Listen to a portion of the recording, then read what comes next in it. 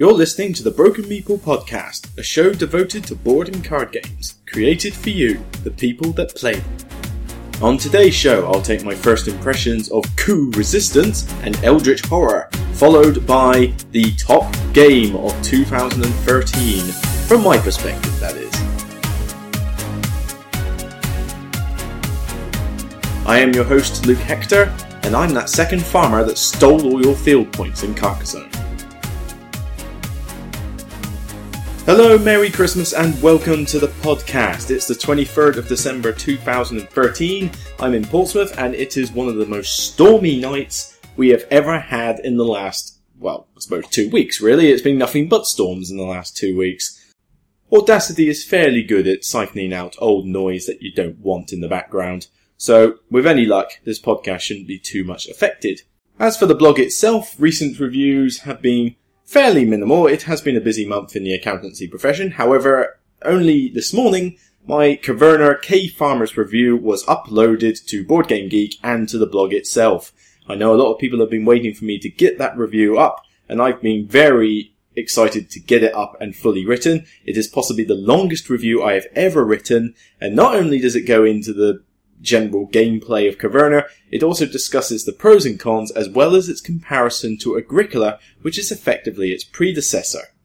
You might have heard a different intro to this podcast from last week. Well, I did say I wanted to try and make the podcast a little bit more consistent, and I'm still experimenting with my preferred introductions. I think I'm going to be keeping this format now for the time being, because I listened to last week's and I almost thought I sounded a bit cheesy going on about the, here's your host, almost sounded like a game show or something. I know the Dice Tower can pull it off. That's because they've got people like Eric Summerer doing the voice, and, he's a voice teacher, voice coach or something like that in real life. So he knows what he's doing. He can make it sound fine. Me, I'm just a random bloke in Portsmouth. I can't really have the same sort of skills as he does. But I quite like the format I've done for this episode. I like just basically saying what the show is, who it's for, and then making a little gag or link to a particular game or some irritating part that tends to screw you over in a game or something that annoys you, just for a laugh. Like in this example, I said I was the second farmer in Carcassonne that stole all your field points. Now, if you've played Carcassonne, you'll know that you get the points for the farm unless somebody happens to get an extra meeple in the field. And when that happens, you just hate the guy, don't you? So I figured that would make a good starting point. Plus, I think I've got Carcassonne on the brain at the moment, actually. Ever since I played it in the 12-hour marathon the other week, I've wanted to get it to the table again, and I'm going back to Taunton to visit the folks for Christmas, and that means I get to play Carcassonne a lot more, so I'm quite excited for that. But anyway, enough rabbiting on, let's get to the first impressions.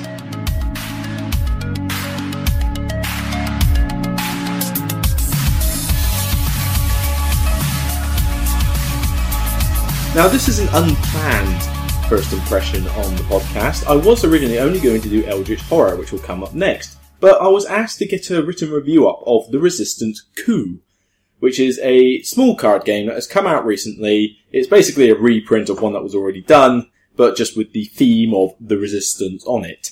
Now, I wasn't really going to do a written review of this game, because I tend to do written reviews of games that I can either borrow or I own.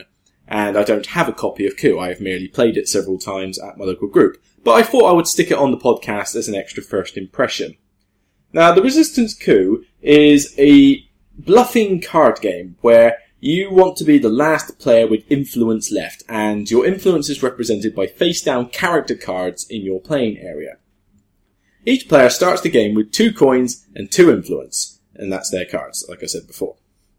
The characters vary from the Duke, the Assassin, Contessa, Captain, Ambassador, and each one has a different ability. There are also 3 extra actions, Income, Foreign Aid, and Coup, that you can take regardless of what characters you actually have. Now, on your turn, you can basically state that you're going to perform a specific action for a character. It doesn't matter if you have the character or not in front of you, you are effectively trying to bluff your way to an ability you don't have, or you're just utilising one that you do have. It is then up to other players to suss out whether you're telling the truth, in which case they accept that you are and you get to use the ability, whether you had the character or not, or they challenge you, in which case the loser of the challenge loses one of their influence cards. Effectively, it represents lives. So you've got 2 lives. As soon as you lose both lives, you are out. Now, does this sound familiar? It may do if you've been looking at my written reviews in the last couple of months. You would notice that I reviewed a game called Masquerade, which is effectively the party game version of this game. It's got the same premise where you have several characters, each with abilities. You have one in front of you. It may not necessarily be the one you want the ability for, but you bluff it anyway. The difference between the two is that Masquerade is more light-hearted and has the memory aspect, where you have to not only bluff which character you have, you also have to remember which character you were, because they get swapped around the place. Coup doesn't have the memory aspect. The 2 cards you have in front of you are there for the game unless you use a specific character, the ambassador, to swap them with a deck of cards where there's multiple copies of all the others. I've not really gone for this game. A lot of people are raving about it, and a lot of people do like it, but I honestly would rather play Masquerade in an instant over this game. And I'll tell you why. First off, there's only 5 characters in this game.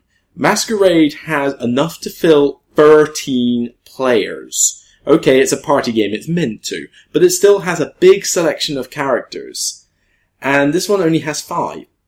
And they're also not that interesting either. I mean, you've just got take 3 coins, pay 3 coins and assassinate someone, block an assassination, take 2 coins from someone else, and draw cards from the deck.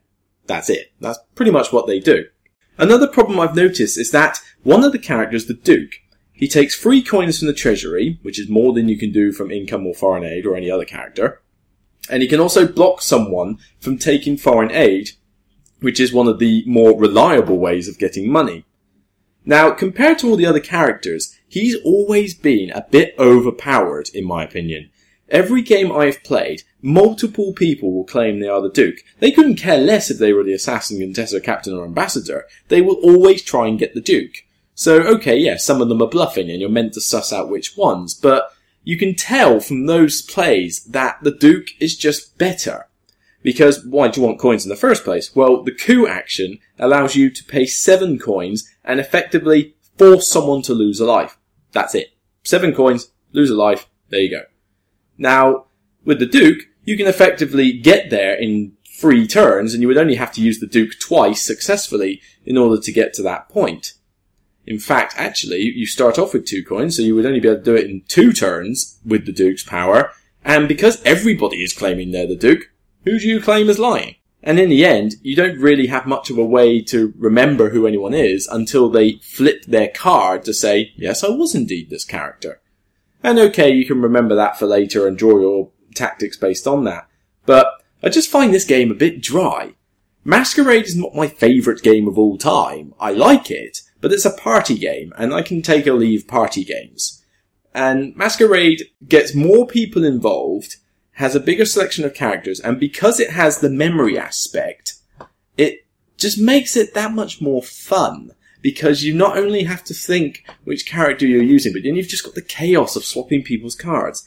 Here they don't swap. The only one who can do it is the ambassador. And depending on which 2 characters you pick up at the start, can seriously cripple your game. If you were lucky enough to pick up the Duke and the Contessor, you have got possibly the best combination you can hope for. Because the Duke will just allow you to take coins constantly and block someone else from taking foreign aid, and the Contessor blocks assassinations so the assassin can't get at you. Which basically means that the only way that people will get money off you is by being the captain, of which case there are multiple ways to block the captain, and failing that, everybody's going to challenge it anyway at some point, or to basically coup you. And because the Duke is the best way to get money, you're going to do it faster than they are. I have seen the Duke and the Contessor just win games purely because it is nigh on impossible to beat that combination. First game, I had 2 assassins as my starting characters. So I didn't have anything to swap them with. All I could do, truthfully, was assassinate people. Problem is, if you're playing with a big group, somebody's going to challenge you. It's not often that, quotes don't get challenged by players. So bluffing your way out isn't necessarily as easy as you think. And I just find this game a bit dry. The resistance theme on it is pretty much pointless. I've played an older version of this where it just uses basic, 17th century artwork on it. And the only difference between that and this version is that this one just looks more futuristic and a bit more colourful. And that's it. Apart from that, you might as well just not put the Resistance theme on it. It's relatively pointless. And at least with the old version, you had the expansion which allowed you to be either Christian or Protestant, and that affected how the game plays. And that was better. I'll give it credit. That improved it. But it still just doesn't grab me. This is supposed to be one of those games that is just light and quick filler and basically bridges the way for a bigger game. Now, there's a lot of those in production at the moment. A lot. So if you're going to wow me in that category, you've got to be pretty good. Now, the 3 that I own specifically, No Thanks. A brilliant little filler game. You can teach it in 30 seconds. It takes less than 5 minutes to play. Cackalack and Poker, which in my opinion is probably a better bluffing game than this one, purely because it's a bit more simplistic to teach to people. And because there's no outright winner, you don't have that sense of conflict that puts some non-gamers off. It always goes down well and costs less than this game even. And the other one I have is Love Letter, which is just, well, Love Letter is taking the world by storm. It's simple, it's got barely any cards in it, but I like that game. It's got, okay, the characters aren't as interesting either, but at least they've got abilities that differ a lot from each other, and they're a bit more unique in some respects as well. And also Love Letter you can get for about £6. It gives you a cool little bag as well. Again, better value than this game. I don't mind Coup as such, but it really doesn't grab me. I just think it's a bit unbalanced. It's a bit dry. The whole Resistance theme is pointless. There is no point of it being there. It's just literally a re-theming of the cards. And there are better filler and bluffer games out there, so this one just doesn't make the cut for me. I'm probably going to get a lot of heat for this, but it's just not for me. So, that's Coup.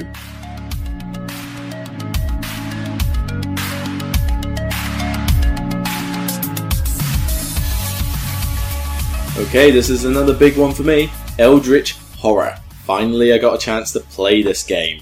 I have a friend at the Southampton On Board group who is a bigger Arkham fanatic than I am. You know, he has read the books, he has all of the Arkham expansions like I do, but he has loads of fan variants, he's even created his own fan variants. So, who else was I going to trust to have Eldritch Horror in possession for me to play but him? I've been tempted to get it myself, but I've just been a bit scared of the game because I have put a lot of investment and time into those Arkham horror games that I've got. And for one to just suddenly come out and say, this is streamlined Arkham, you might not need the old ones anymore. Huh? No! You know, you can't make me sell off the old Arkham games. No, I like them too much. So I was a bit worried about playing this game. However, objectively, I still wanted to enjoy it. Eldritch Horror plays much the same way as Arkham Horror. There's an ancient one stirring. You and your investigators have to basically solve mysteries, gain clues, and battle monsters in order to stop him. The difference between this and Arkham Horror is that Arkham Horror takes place in a city, a fictional city, from H.P. Lovecraft stories. Eldritch Horror takes place worldwide. It's still based on the whole fiction of H.P. Lovecraft, but instead of just going round these particular districts in Arkham, you can go to Arkham, but then you can go down to Buenos Aires, you can go to Sydney, you can go to Tokyo, so it's around the globe. And to be fair, that gives it a bit more of an epic scale. Although you do wonder just how long do you spend actually travelling around, because this is set in the 1920s odd.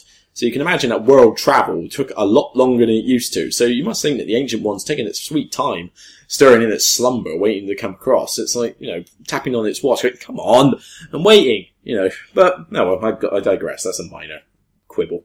Like in Arkham, you will go to various locations, pick up clues, and have encounters, which is basically picking up a card and reading the flavour text, as well as making skill checks based on stats such as will, or strength, or influence. And as you go through the game, you have to solve mysteries for each Ancient One before you get to a certain point where, like, the Doom track reduces to 0, or you run out of Mythos cards in deck, or you will die until such a point when the Ancient One comes out and potentially screws up the whole world and you lose.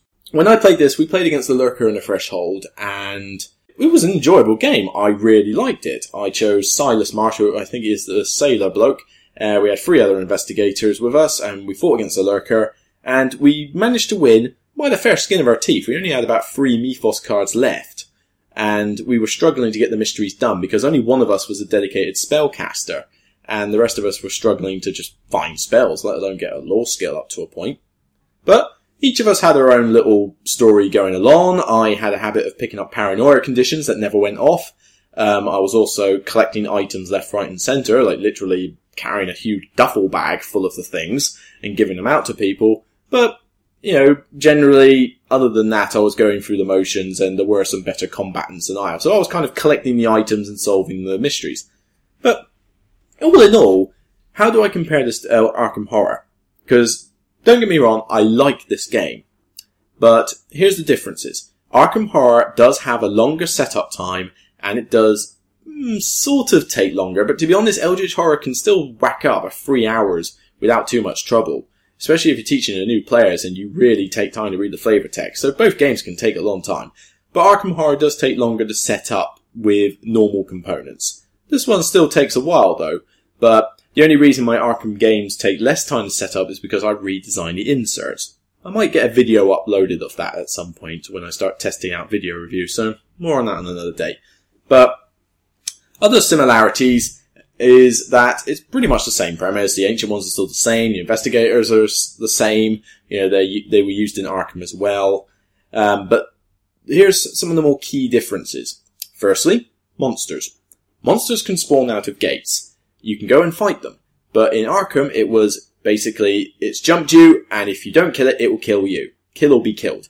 In this one, you can wound them, and then run, and leave them be. They might heal, they might not. But it means that you don't have to fight to the death. Now, both of those work for me, I suppose. They both make sense. You wouldn't necessarily be able to kill a gruesome being from another world in one go. But then, if you do encounter one of these things, are you then going to just wound it and then run to the next country and back? Not really. You would probably take it out there and then. So, it's a scale thing. You could take it or leave it whichever way on the monster front. But the Eldritch Horror is known as streamlined Arkham. The rules are more simplistic, even though there's still quite a lot of options. A lot of the fiddly aspects of Arkham Horror are not there anymore. You still have a lot of cards with all the flavor text and encounters, but they're separated by city, wilderness, and sea, and you've also got specific encounters for clues and expeditions, which is this compass token that goes around the board, and it's basically special encounters for artifacts. Kind of like, I quite like that aspect, actually, the expeditions. It makes you feel like you're playing a game of Tomb Raider. So I tend to just hunt those down quite often. But the problem is you're kind of stuck doing the rest of the game in order to actually win it. So the expeditions are more of a side quest rather than actually a focus. Another difference is that the ancient ones have their own unique cards for encounters and their mysteries. Now I like this. I like the fact that the ancient ones in this, the lore is explained in more detail. So new players to the Arkham series can actually get a feel of what the ancient one is and why it's there. So it does tell a better story from the ancient one's perspective. However, in terms of the encounters, it's not much different from Arkham Horror. Both of them get you really immersed in their world with great encounter flavor text. Arkham Horror did it brilliantly, and Eldritch Horror is no different. You get lots of different encounters, and each one is great to read. The skill checks make sense, and the conditions you pick up, such as mental disabilities or physical injuries, or even just debts, you spent too much money and now these guys might just suddenly come back and get you later. And that's one thing I do like, actually. In Arkham Horror, bad things would just happen to you sort of there and then. Occasionally some stuff was timed, but not much. In this one, a lot of the conditions are timed based on the Meeple deck, which basically, I think it's called Reckoning, where if the symbol pops up on a Meeple card, if you have a condition that has that symbol, you then activate what it does. And that means that it's kind of push your luck, okay, fine, I'm gonna take a loan out and buy some really cool stuff from the market. I'm okay for now. Then 2 turns later, the Reckoning symbol comes up, and suddenly you flip over your card to realise that some brutes are trying to bust open your kneecaps in order to get the money back. Make a strength check. If you fail, lose items. If you pass, you're all good. That kind of thing. And that's really cool. I like that part of Eldritch Horror. Arkham Horror doesn't have enough of that, and it would benefit from it. But that's a unique thing to Eldritch. But I'm getting into too much detail here. The big question is, what do I think of Eldritch Horror, and do I think it's better than Arkham? Now, I think Eldritch Horror is a great game. I think it's really good. I think if you don't already have Arkham Horror, you should get Eldritch Horror. It is simpler to learn, it is still good, and it will happily get you involved in this universe, and being Fantasy Flight, you know they will support and expand it. However, if you already own Arkham Horror, this is my beef. There are good and bad sides to both versions, but neither one of them has anything that tilts it above the other. So I think if you already own the Arkham Horrors, there's not much call for you to get Eldritch Horror unless you've only got, say, like the base game of Arkham. If, like me, you've got all the expansions to Arkham Horror, there's not much call for you to get Eldritch Horror, unless you really are an Arkham fanatic and you just play nothing but Arkham games all the time. Personally, I may or may not get Eldritch Horror in the future, I don't know. But one of the biggest problems it has right now is that it feels incomplete. Arkham Horror has been expanded to high heaven, and now it's got loads of encounters, so no game is ever the same. You never remember the same card that comes up again, and every game is unique. This one has a problem though, Eldritch Horror, because they've only released a small amount of cards for each set of encounters. Now, in a 4-player game, we were able to cycle through some of those cards in one sitting, and that was just one game for that ancient one. Now granted, each ancient one has its own unique deck for itself, but all the other encounters are general. So you might find that you start finding repeat encounters in your next game, which is a bit of a detraction from theme really, whereas in Arkham you had something like 40 to 60 cards for every district, let alone all the other bits and bobs. So it was rare that you ever came up with the same thing twice in a smattering of games, let alone 2 games in a row, or let alone the same game. You know, we did have repeat encounters come up, so there just isn't enough cards in each deck. I reckon you would probably get maximum 4 players out of this game by playing each ancient one once each before repetition started setting in and you wanted more. Now this is Fantasy Flight, and we know what Fantasy Flights are like. They expansion. They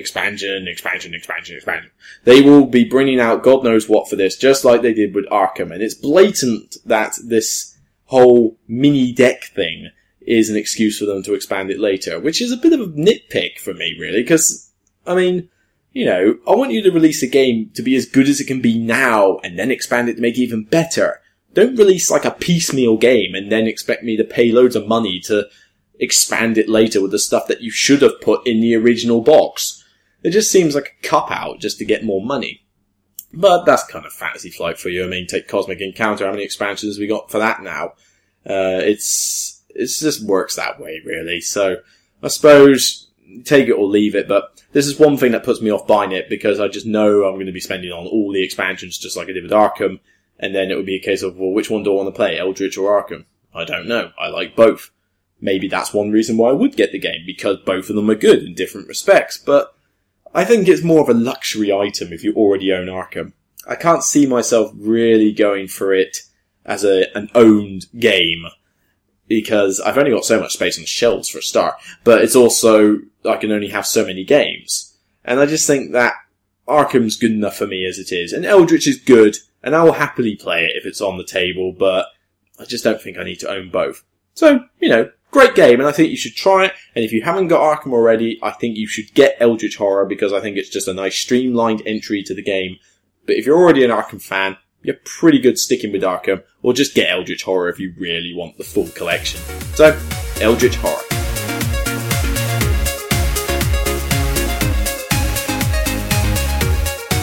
Okay, 2013, it's nearly over. Now, before I get into this, I'm just going to apologise slightly. If my voice goes a little bit weird, it's because I'm drying up quickly, because I got a bit of a sore throat while doing this. So, you know, apologies in advance for that. But, 2013, it's almost over, and I felt that, because pretty much every other podcaster does it, I should do my top game of 2013 as well. However, I'm doing it slightly differently from most, because I notice a lot of people stick up their top 50 games of 2013, but it's not actually games that were published in 2013, it was just top 50 games they played in the year. Now, I don't want to do that. I will play games new and old, but I'm more interested in the games specifically made this year that I have played. Now, there have been a lot of games made this year, and I am not Tom Vassell, I do not get the opportunity to play every single game that gets released. So you have to understand that I cannot play every single game that was released in 2013. So this is my opinion based on what I have experience with this year. Now, to run through the list on Board Game Geek of what was made in this year, I have not played games such as Zpocalypse, Nothing Personal. I have not played, I've not played Glass Road. I've not played Francis Drake. I've not played City of Iron. It came out around August time. I have not played Bruges, although I do want to play that game because it does look pretty sweet. I have just recently managed to get Eldritch Horror in game. I've not played Firefly the game. So there are a few that I have not played. However, there is a lot that I have. So first off, I'm going to start with some honourable mentions of ones that didn't make my top spot, but I think these are great games and you should give them a try as soon as possible.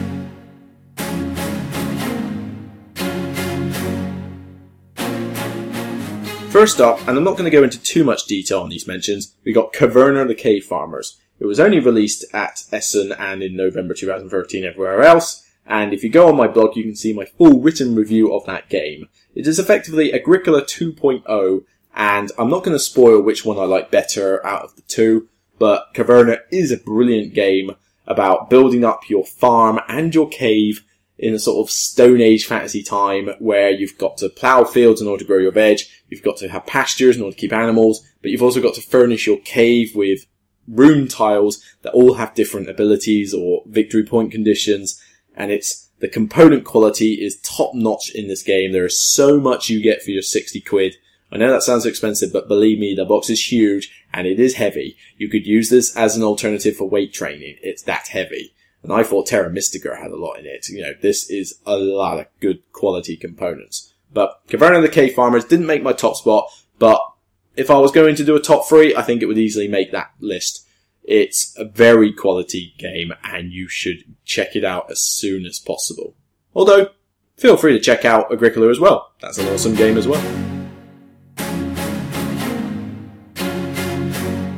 Second honourable mention, well, I've just been talking about it for ages. Eldritch Horror. I think it is one of the best games of 2013. It's hard to distinguish whether I like it enough to want it because I'm an Arkham Horror fan and I already have the previous set of games. But if you don't have any of them and you want to get started into Arkham Horror, then I think Eldritch Horror is a fantastic way to start. And you know it's going to get expanded, so it's only going to get better from here. So, Eldritch Horror makes another honourable mention.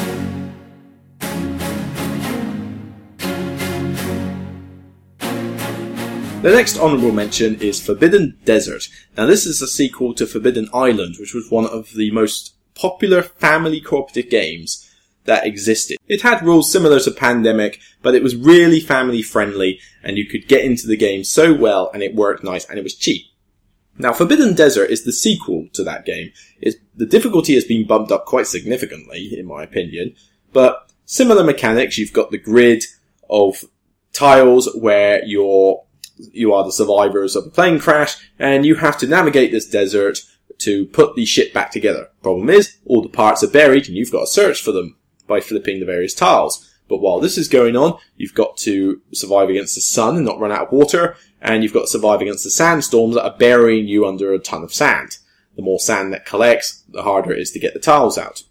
Eventually, the sandstorm will pick up to such an extent that you just automatically lose the game as you are buried under sand. It's a very tough game in my opinion. I mean, I've only played it on the easier difficulties, and I still find it quite a tough game. But again, it's still family friendly, and if I was going to pick which one I preferred out of the two, even though I've not played Forbidden Island as such, looking at the two concepts, and after playing Desert, I'd go play Desert. So, I think if you want something that's easy for the family to get into, but is a nice little cooperative game, and again, fairly cheap, but certainly enough of a challenge that you can't just steamroll through the game, then I'd say give it a try. That's Forbidden Desert. Well, that's enough honourable mentions, so let's get to the big one. My personal opinion, the top game of 2013. Now, when I think of a top game of the year, I have to take a lot of factors into account. So, firstly, you've got how much does the game cost? How much depth does it have? Does it work for the target audience? Can it accommodate a lot of players? Is the game length short enough so that you can get a lot of games in? Or if it's long enough, does it involve you for the entire time? So there's all sorts of things that I consider for a top game of the year. Now, I have reviewed this game on my blog, so some of you might have guessed which one this is already. And bear in mind, I already put Caverna down as an honourable mention, so it's not that. Figured it out yet? Begins with S. Small game. Asmodee Editions. Released in, I believe, August 2013. Spirium. Yep. Spirium is a quality little mini Euro game. It has a small box. It costs 20 quid. Maximum 22 quid you should be paying for this game, which is dirt cheap for a game which contains such depth. It effectively contains enough strategic play and tactical thought that each game never plays out the same. Each number of players dramatically influences how the game runs, and it's all done just by its simple market mechanic, which is effectively 9 cards laid out in a grid of 3, 3, 3, and you place your meeples in between the cards rather than on them, and each card gets more expensive the more meeples that are surrounding it. It's effectively constructing the theme of a market. You're sending your meeples out to the market to use certain characters, acquire patents, or build buildings. Now you can use this to your advantage. If something's really popular, stick your meeple down, take him off, and get a load of money for it. Or if you want to hinder someone else, stick your meeple down and just make his life that little bit more expensive. But failing that, knowing how to play that market properly over the rounds that occur, I believe there are 6 rounds in total. Each round is quintessential to the game, and you have to make good use of the event cards when they come up as well. And because you can tell which ones are coming in the next round, you have to think, ooh, should I prepare for that? Should I use that first?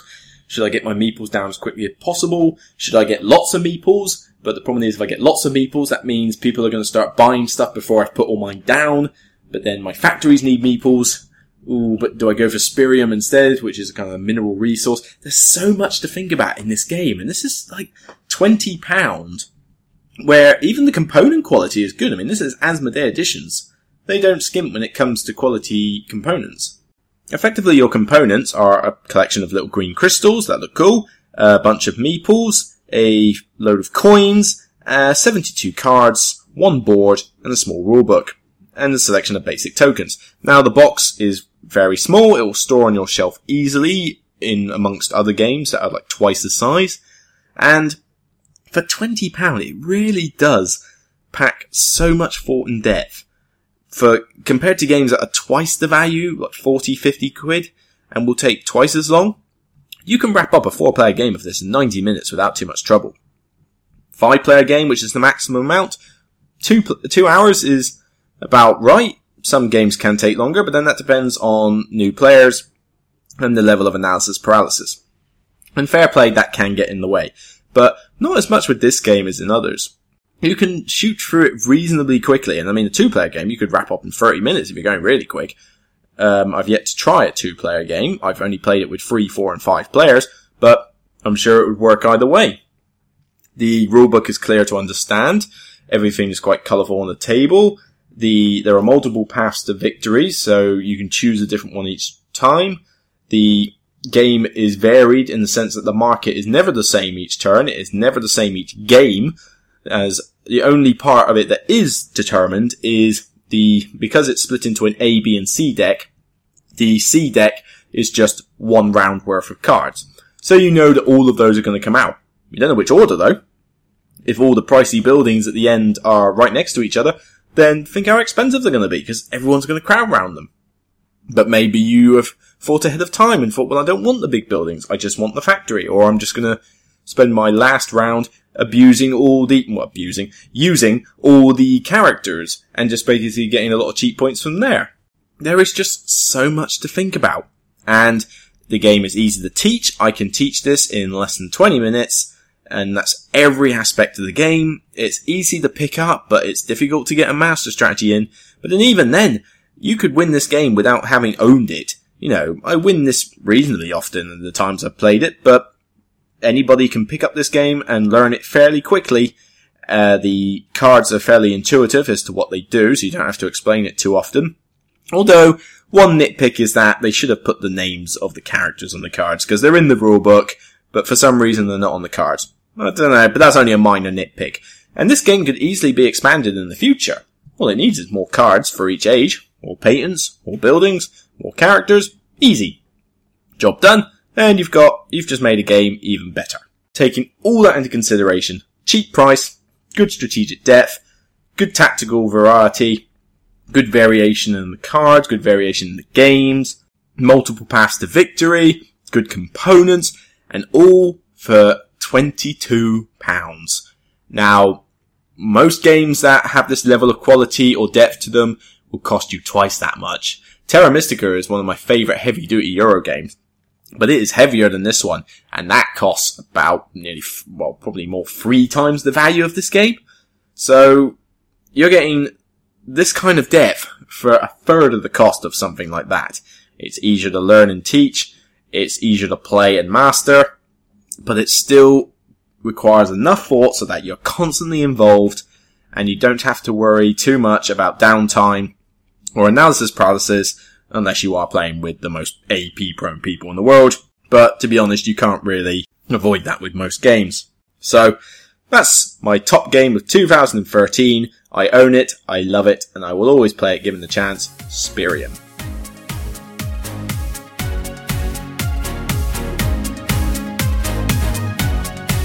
Well, that's it for the podcast for 2013. The next podcast will be released in 2014 January. So thank you for listening to me for 10 glorious episodes of 2013. I hope you've enjoyed the way it's gone so far. I hope to start keeping the intro consistent. I'm going to be bringing in top charts more often as I go through. I am going to obviously keep up the first impressions and bring in discussions now and again. And of course, the blog's still going to be going on as per usual. Now, some reviews might get put up over the Christmas period. I have plenty of spare time while I'm in Taunton, so I will basically look on getting some written stuff sorted.